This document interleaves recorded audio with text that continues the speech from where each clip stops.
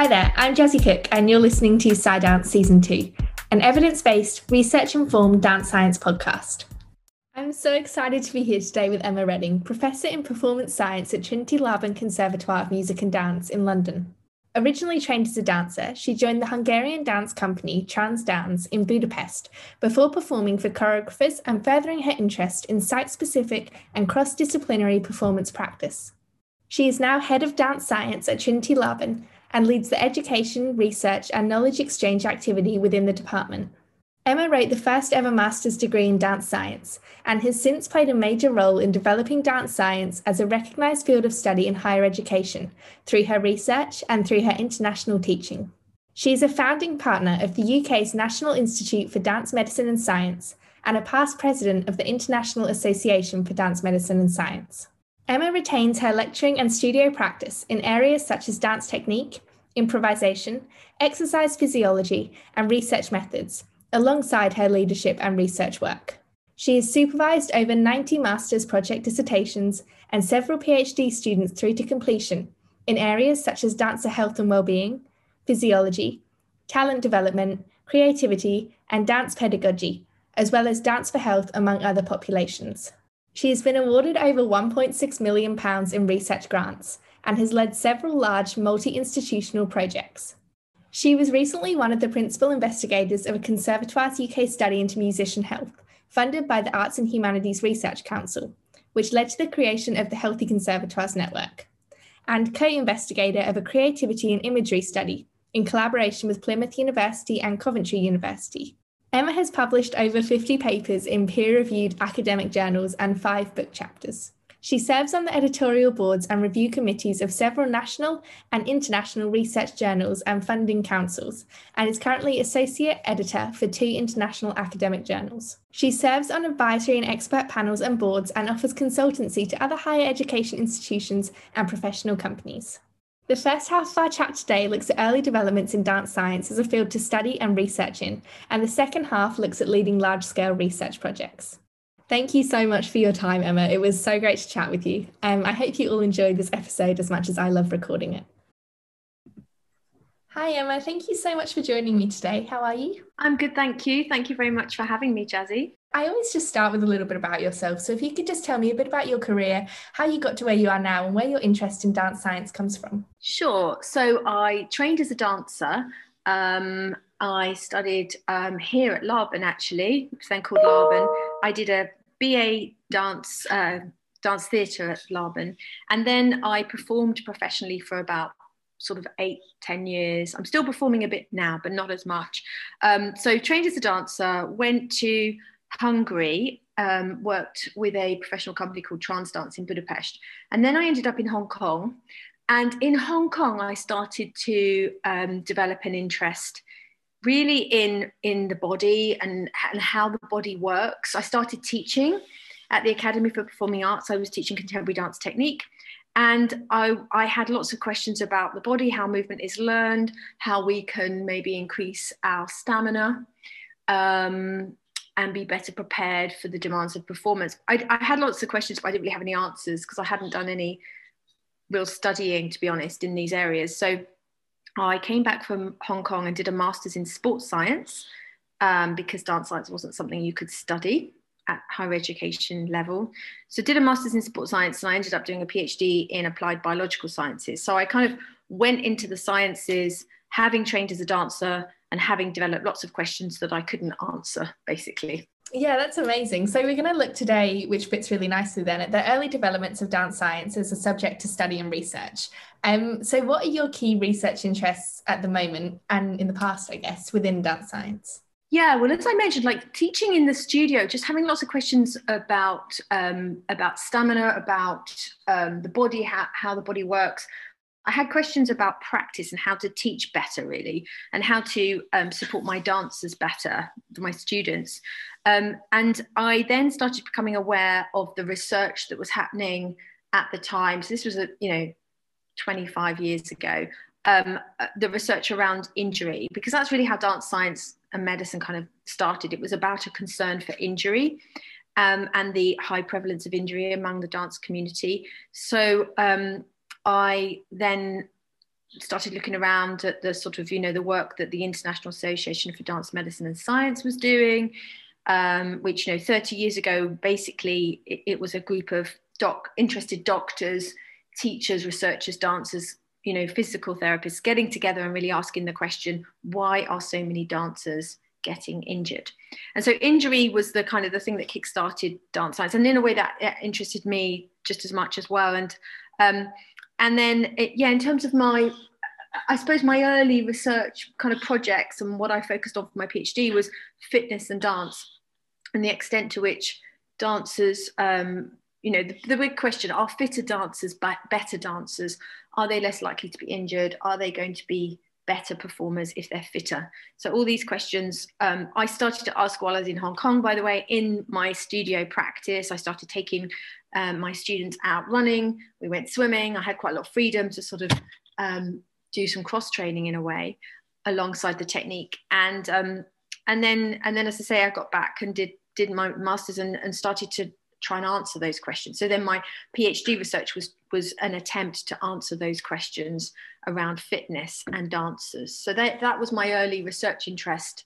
And alongside that, when I was back in the UK, having then done my sports science masters, I was asked to develop a master's in dance science. So just this whole idea around whether dance science was a subject that you could actually study in a kind of at a degree level, whether that was a worthy subject. And of course, there weren't really any dance science lecturers around at the time, because there wouldn't be any jobs for them because there was no degree in dance science.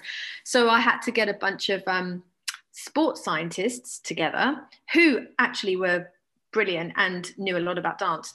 And we got together and we literally, I remember being in this tiny room at the top of the old Laban building in New Cross, and we spent a week essentially just all day, every day, just talking about what dance science is and what it can be as a subject to study at degree level. And then now we know we've got other amazing degree programs all around the world, many of them being taught by our fantastic graduates. And it's now a subject that I would confidently say is here to stay. And I wouldn't have said that at the beginning. I wasn't sure if it was a subject that, would have its time and then dwindle away and then become something within sports science. But actually, I feel confident that it's a subject that's here to stay. Absolutely, yeah. So you've touched on it just then, that it kind of started with injury. So could you talk us through a timeline? What changes have you seen? What have you seen shift in dance science since you started working in the field? Lots of shifts, really. Started with injury. So dance medicine science back in the in the 80s, really, and then early 90s with Adams. And I suppose at that time, it was unheard of to have anything more than a sort of physiotherapist, physical therapist working with a dance company. Even that was, a luxury.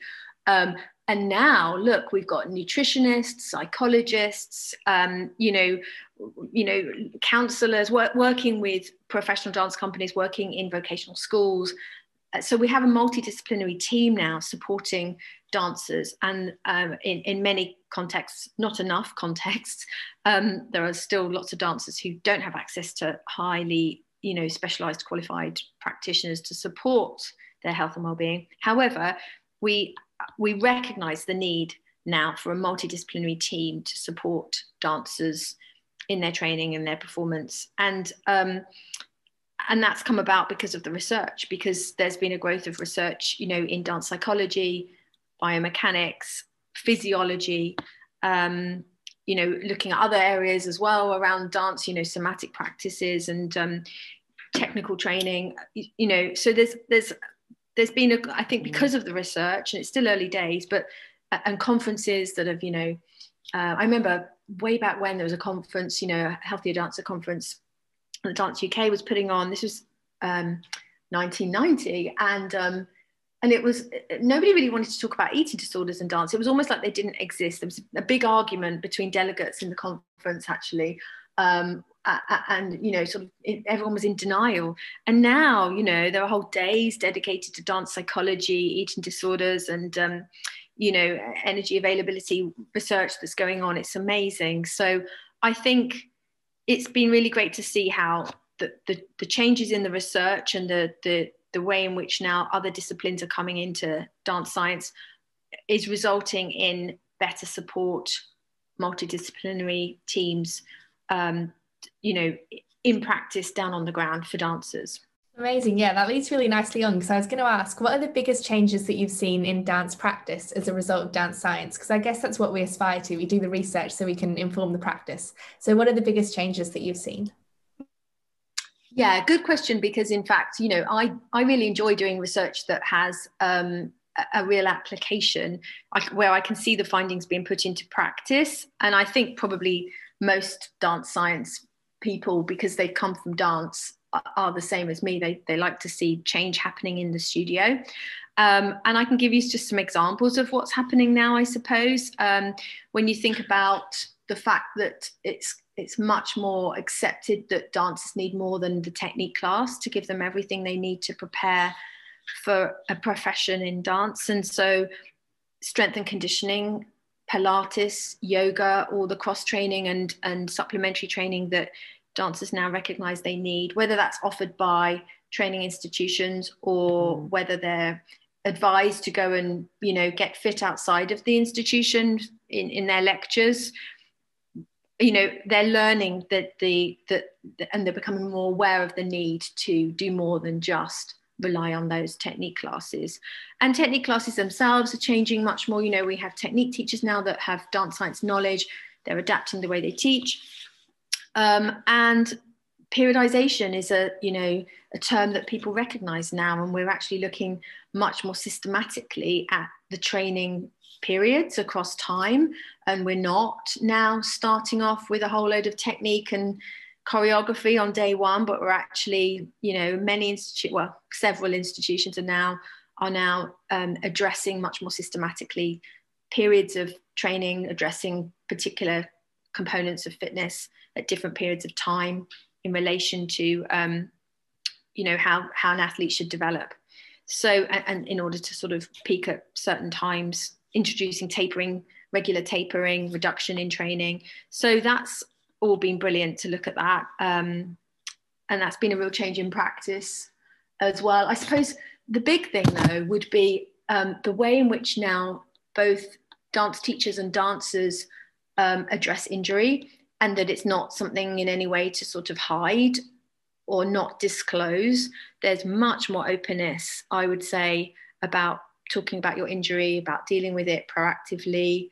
And so, yeah, that's a big thing. And maybe that's why, in fact, we haven't seen a huge reduction in injury rates. If you look at the One Dance UK the Dance UK surveys that happened in the early 90s and then 10 years later, those surveys showed that there wasn't much change, even though we've got all this dance science awareness raising going on and education. But, that might be because actually there's more disclosure now than ever before. People are much more able, they feel more able to talk about injuries and get them treated quickly.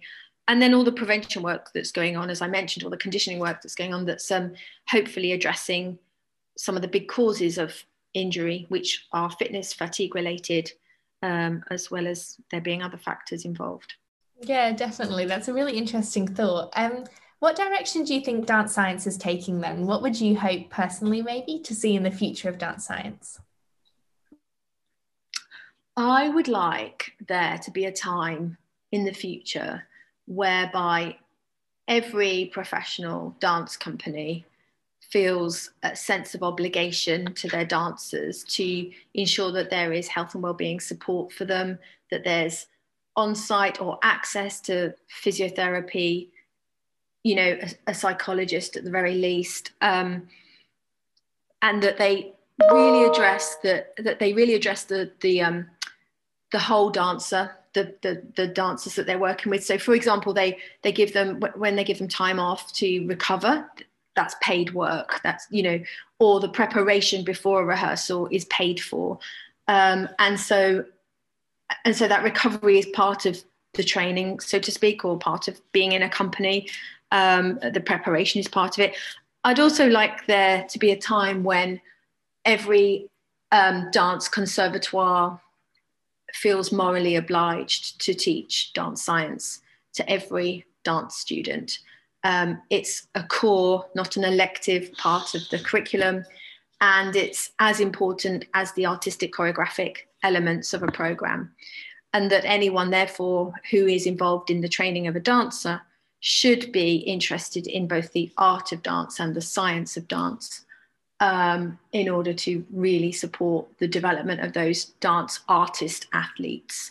And I'd love there to be a time when younger dancers, so dancers who are thinking of becoming, training as a dancer, I'm talking about the sort of the secondary aged young people, who many of whom have not heard of dance science, because dance science isn't a term that you recognize in the A-level syllabus, the GCSE syllabus for dance, or PE. So dance science needs to be a subject that those young people recognize as a viable subject to study in higher education and as a viable career to be in. And that would be great if that happened. Yeah, for sure. We have quite a few students who I know listen who are around that age, actually. And I did an episode, I'm not sure if it'll come out before or after this one, but with some 2020 dance science grads, sort of talking about how their experiences have shown them that it is a viable route of study. So hopefully that's also inspiring to students who listen.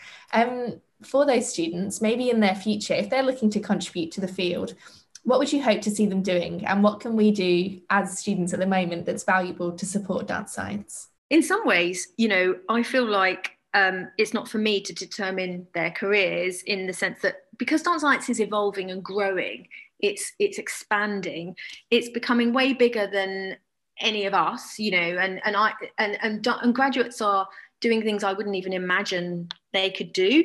They're coming up with project ideas, research ideas that I hadn't thought about. It's fantastic to see that. And so that's why I'm always hesitant to even define what dance science is, because it's being defined by graduates, by students all the time. It's being redefined, reviewed. So, and because it's evolving, they are developing pathways that are new for themselves. So, but if I was to look at, what our graduates have successfully gone on to do, and it's a good time to be in dance science if you're a student, because there are jobs and more jobs out there, and pathways. Many of our graduates go on to do further study at PhD level, for example, if they've done a master's, or a master's if they've done the BSc. So they would want to continue studying and then become academic researchers or lecturers. And there are more and more university programs including dance science as modules, electives, and they need lecturers to teach them. So graduates become lecturers and researchers. Some of them become kind of consultants for professional dance companies, which, is fantastic. That's what a lot of our students actually want to do. They want to go and, help companies develop training, develop, health and well-being programs for their dancers. Some of our dance science students want to become teachers, but they want to become better informed teachers, or they might be teachers already and then they come and do dance science with us because they want to become a better informed dance teacher. So they want to go back to what they were doing, but do it in a better way, have more knowledge and understanding. And so some of them do that. And then we've also got a group of amazing graduates who go on to become advocates of dance health, well-being. They work for advocacy organizations, and they've got multiple skills. They deliver talks, and they do a great job at just promoting the field. And that's also a viable career. They have full-time jobs doing this. So that's really great to see as well. Something which I always find really interesting is the balance between acknowledging that dance is an art, but we can also study it scientifically. So in my mind, maybe these are interrelated, and dance as an art has science inherently within it. But what are your thoughts on this? I think we spoke a little bit last time about, just anecdotally, about the challenges of being a science within an art. So I'm just interested, what are your thoughts? Yeah, I've spent probably 20 years of my life trying to fathom this, trying to work out why there is such reluctance in the dance art world.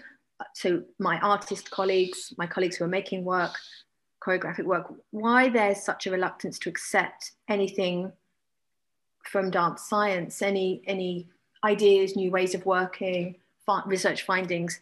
And to be honest, I'm a little tired of this oppositional mentality that exists in conversations about science and art, this idea that you're either one or the other, and that one, harms the other, and that dance science is going to somehow dilute the art form or make it too safe, when actually what we want to do is sort of push boundaries, develop dancers' capacities so they can do even more, not less, but do even more, but more safely, which is possible.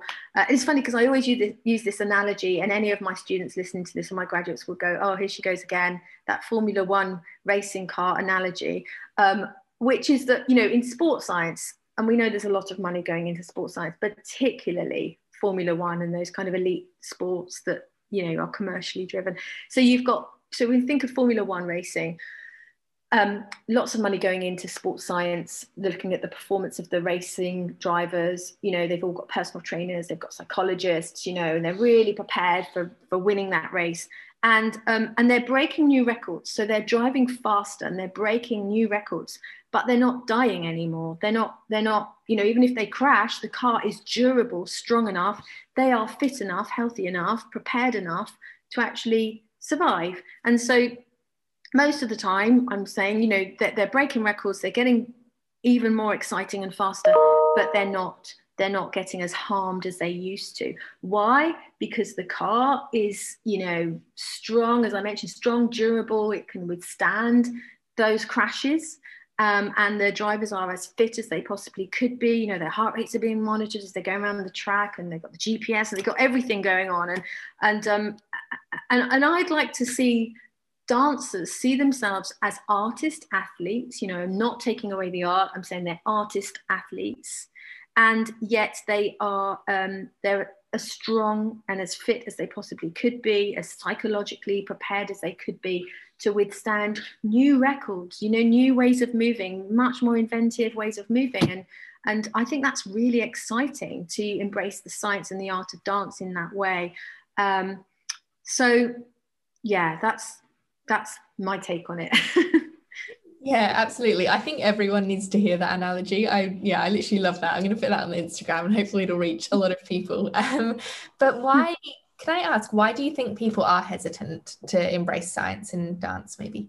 So I've got my various theories, obviously thinking about this a lot over the years. And I wonder whether it's partly because for years, my colleagues who've been in the business for years and years have really been striving to prove dance, or to show that dance is an art form in its own right. It's not a PE subject. It's not just a strand of sports, it's an art form. And, when you look at the changes in schools and the curricula and the way in which, dance has gone in and out of those subjects in a way. And so they've managed to show dance, put dance in that art form category. And so therefore then anything that resembles PE coming along, whether it's anatomy, physiology, these subjects that perhaps are in the PE curriculum, there's a big like, stand back, actually dance is a creative art form, we're not having anything to do with PE or sport or science. So there's probably a reluctance because of that, because of the history.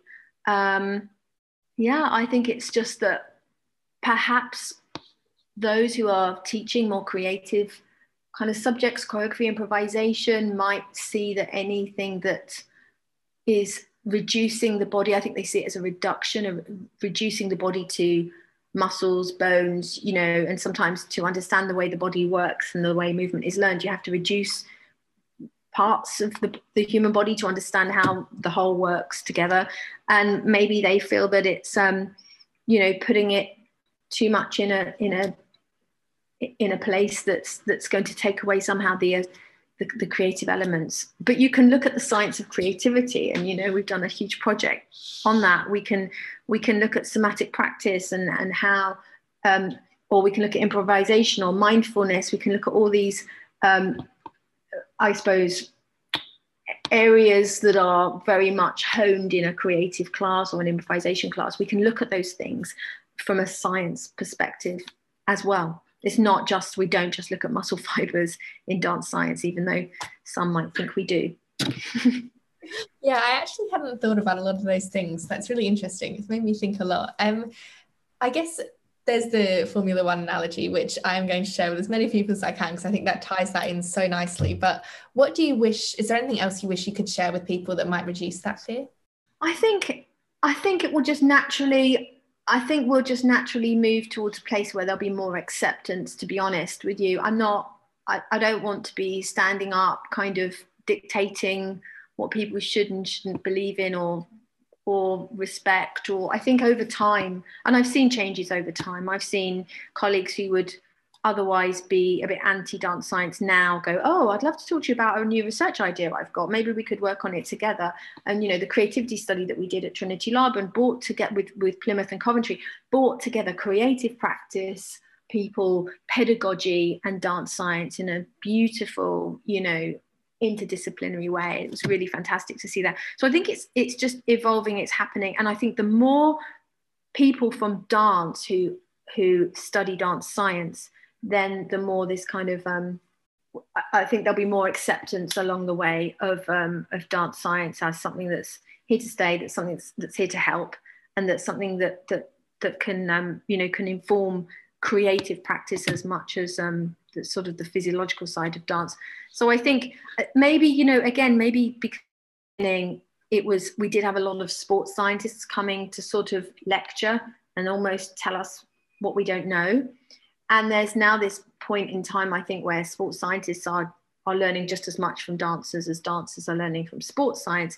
So I think now we've all got this mutual respect going on. The dance science field has got much more confident as a field in its own right. We're not just looking at sports science now, but actually we've got this dance knowledge, embodied experiential knowledge as dancers who've got that practical knowledge with the science. And so we've got this new field, new group of people. And so I think it will just evolve where there'll be this greater acceptance of dance science and a more harmonious working relationship. Yeah, sure. So any advice to listeners then hoping to get into dance science? I guess we touched on some potential career paths, which would be great to hear. I know I would have loved that in sixth form. But any advice on listeners hoping to go into dance science?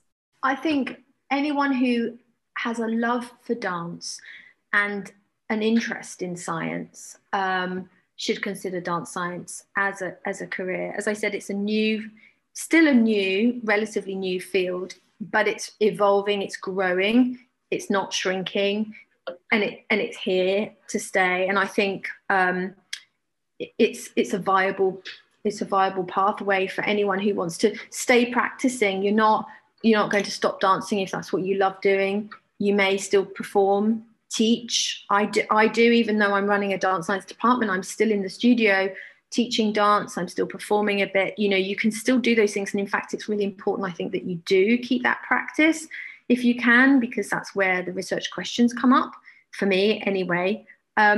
So I think so you're not choosing science or dance. When you choose dance science, you're choosing both.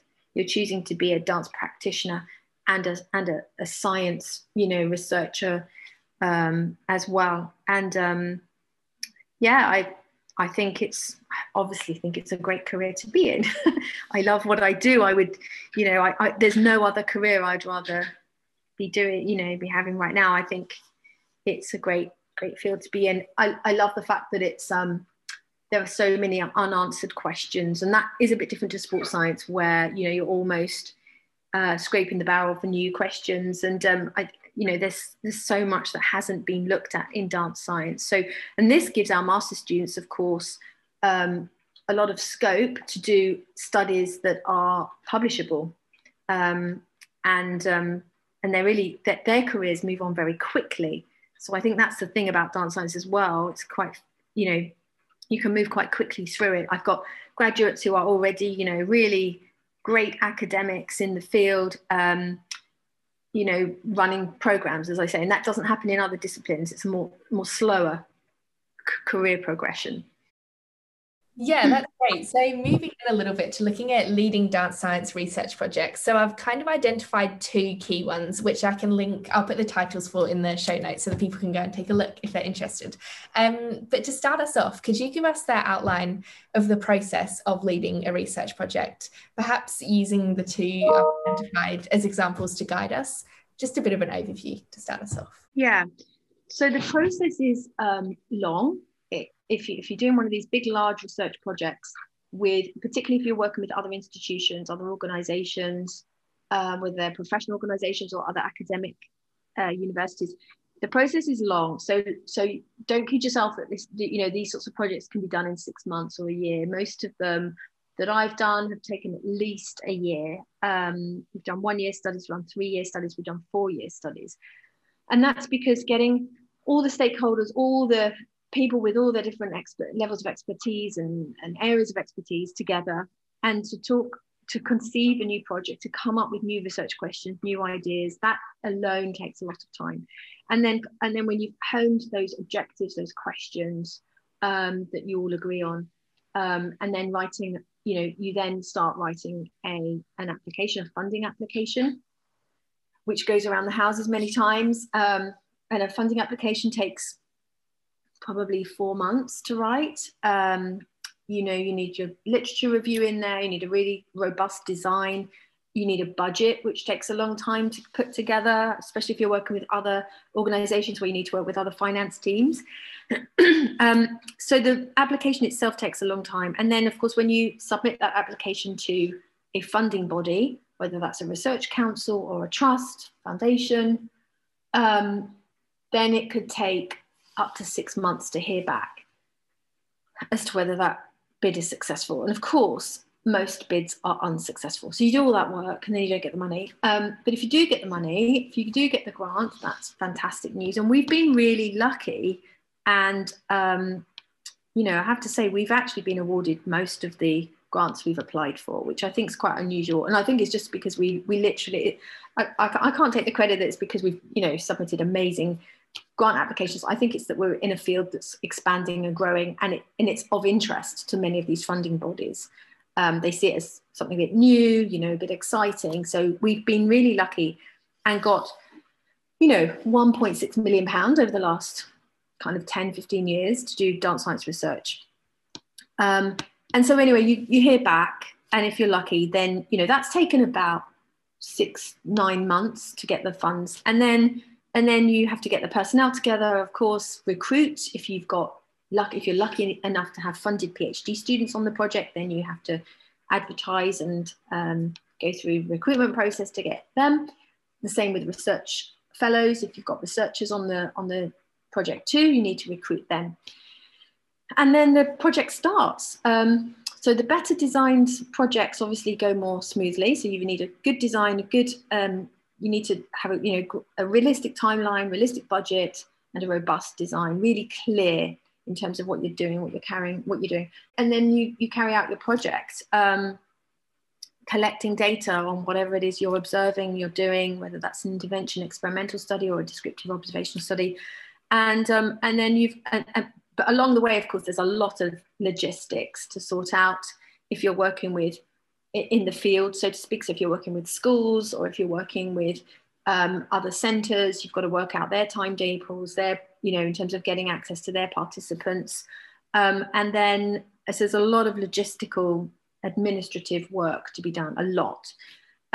Keeping everybody on board is really important. So getting buy-in from everyone involved is a massive job. I wouldn't, you can never underestimate that, the sort of the politics that go with these projects, making sure that everyone feels they have buy-in, otherwise they're not going to adhere.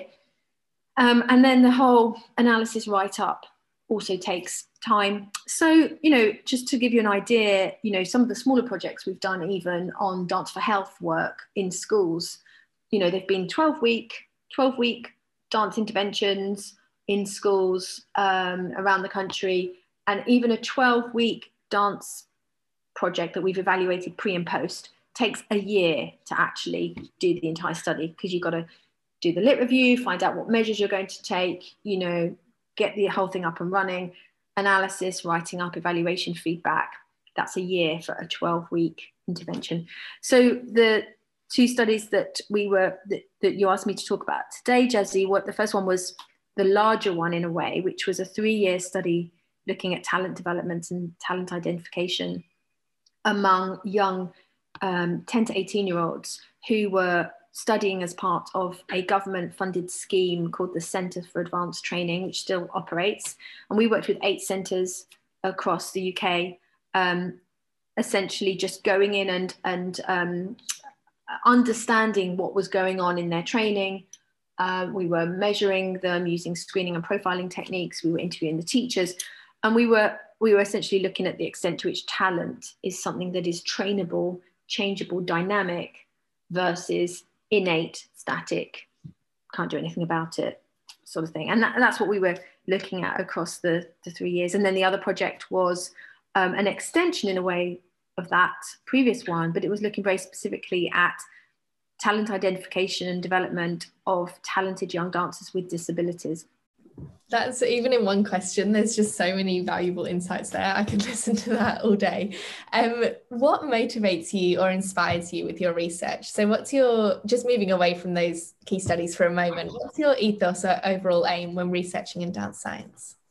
In terms of what motivates me and inspires me, I really like working with other people who I could learn from. So I see dance science as a collaborative endeavor. It's not something that really anyone does on their own, unless, some medics write up their case studies on their own. But essentially, all the dance science work that I've been involved in or have taken an interest in has been collaborative. And that's because often the research question requires a range of expertise. And certainly the questions I'm interested in, which are quite sort of messy and interdisciplinary, having psychologists, physiologists, other types of professionals involved, I think makes the research much more sort of rewarding. So I love working with people I can learn from, and I like working collaboratively. I think we can advance the field much more quickly if we work collaboratively. And unlike other disciplines, other fields where there's much more competition, hiding statistics and data from, and I know this is the case often in sports science.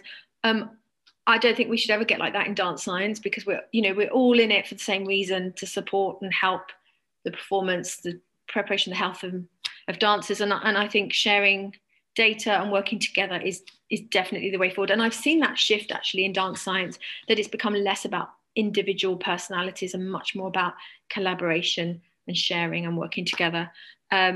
So I think that motivates me and inspires me. I just love trying to tackle questions that we don't know the answers to. So I'm curious in that sense. I love tackling questions that seem unmeasurable, almost, those aspects of dance that are almost unmeasurable. And I like the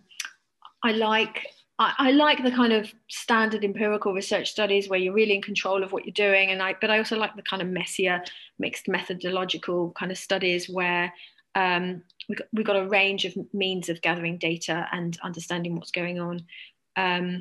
So yeah, and then in terms of my ethos, overall aim, I'd like to think that I try and at least promote this with my students and colleagues, that whatever we do, we need to do it well.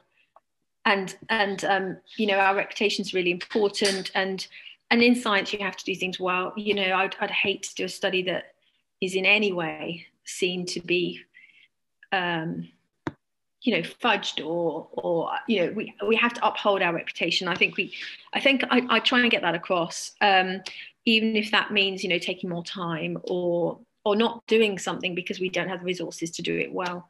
I'd like to, my ethos, my overall aim is to do research that has application, that can make change, as I mentioned before, and research that comes from practice, so that the questions are coming from, in a way, the studio, the setting, the dance. Yeah, I was going to come to this a little bit later, but I think maybe it fits in quite nicely now because we've just mentioned it. What have you learned about working cross-institutionally in research? So with different disciplines, what have you learned about that? I've learned that you really need to get on with people in this field, and you really can't make enemies. Not that I do, to be honest. I think I get on with everyone, and most people, but I've seen in other situations where, you know, there's been a bit of whatever.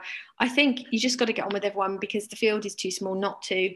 And I think the other thing about what else have I learned?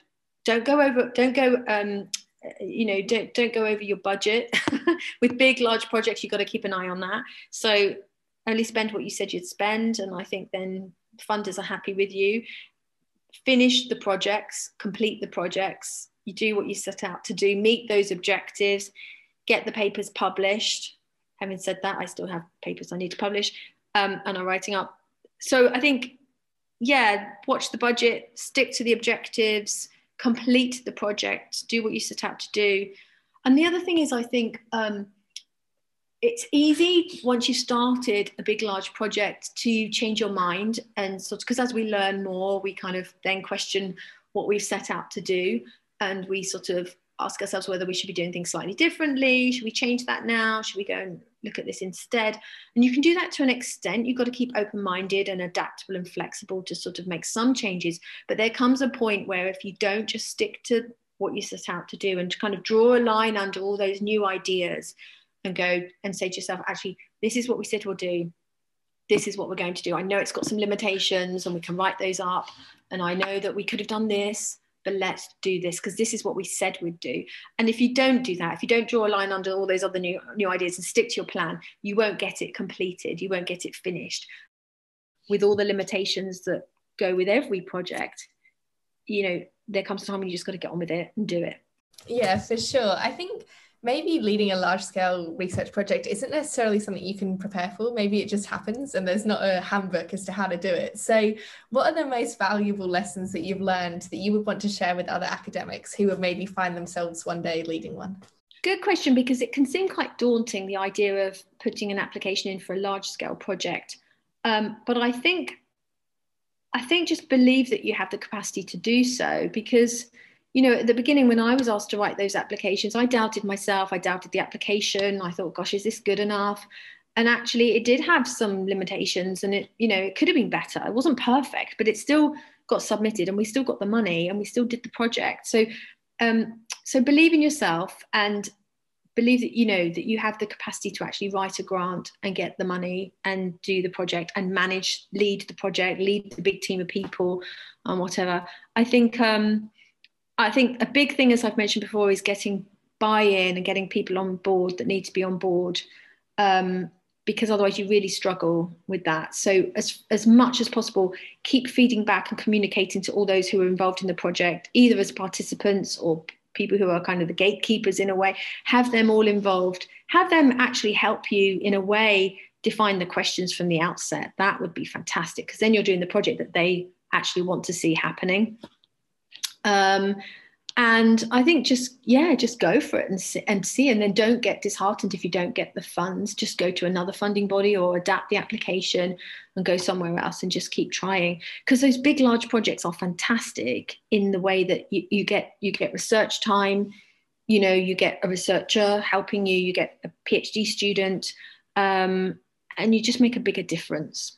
Yeah, sure. So I was going to ask about highlights of researching in dance science, but I think it might be interesting to look at it in relation to one of the projects that we talked about. So maybe what were the highlights of researching that you found along the way? Well, in terms of the big 3-year talent development project, the big highlights in terms of the findings were that talent and the components of talent, as defined by all the many dance teachers, choreographers we spoke to prior to the project, we developed a kind of list of characteristics of talent.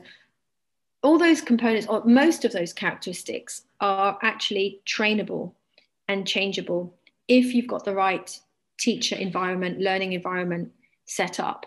And that was a big surprise to me.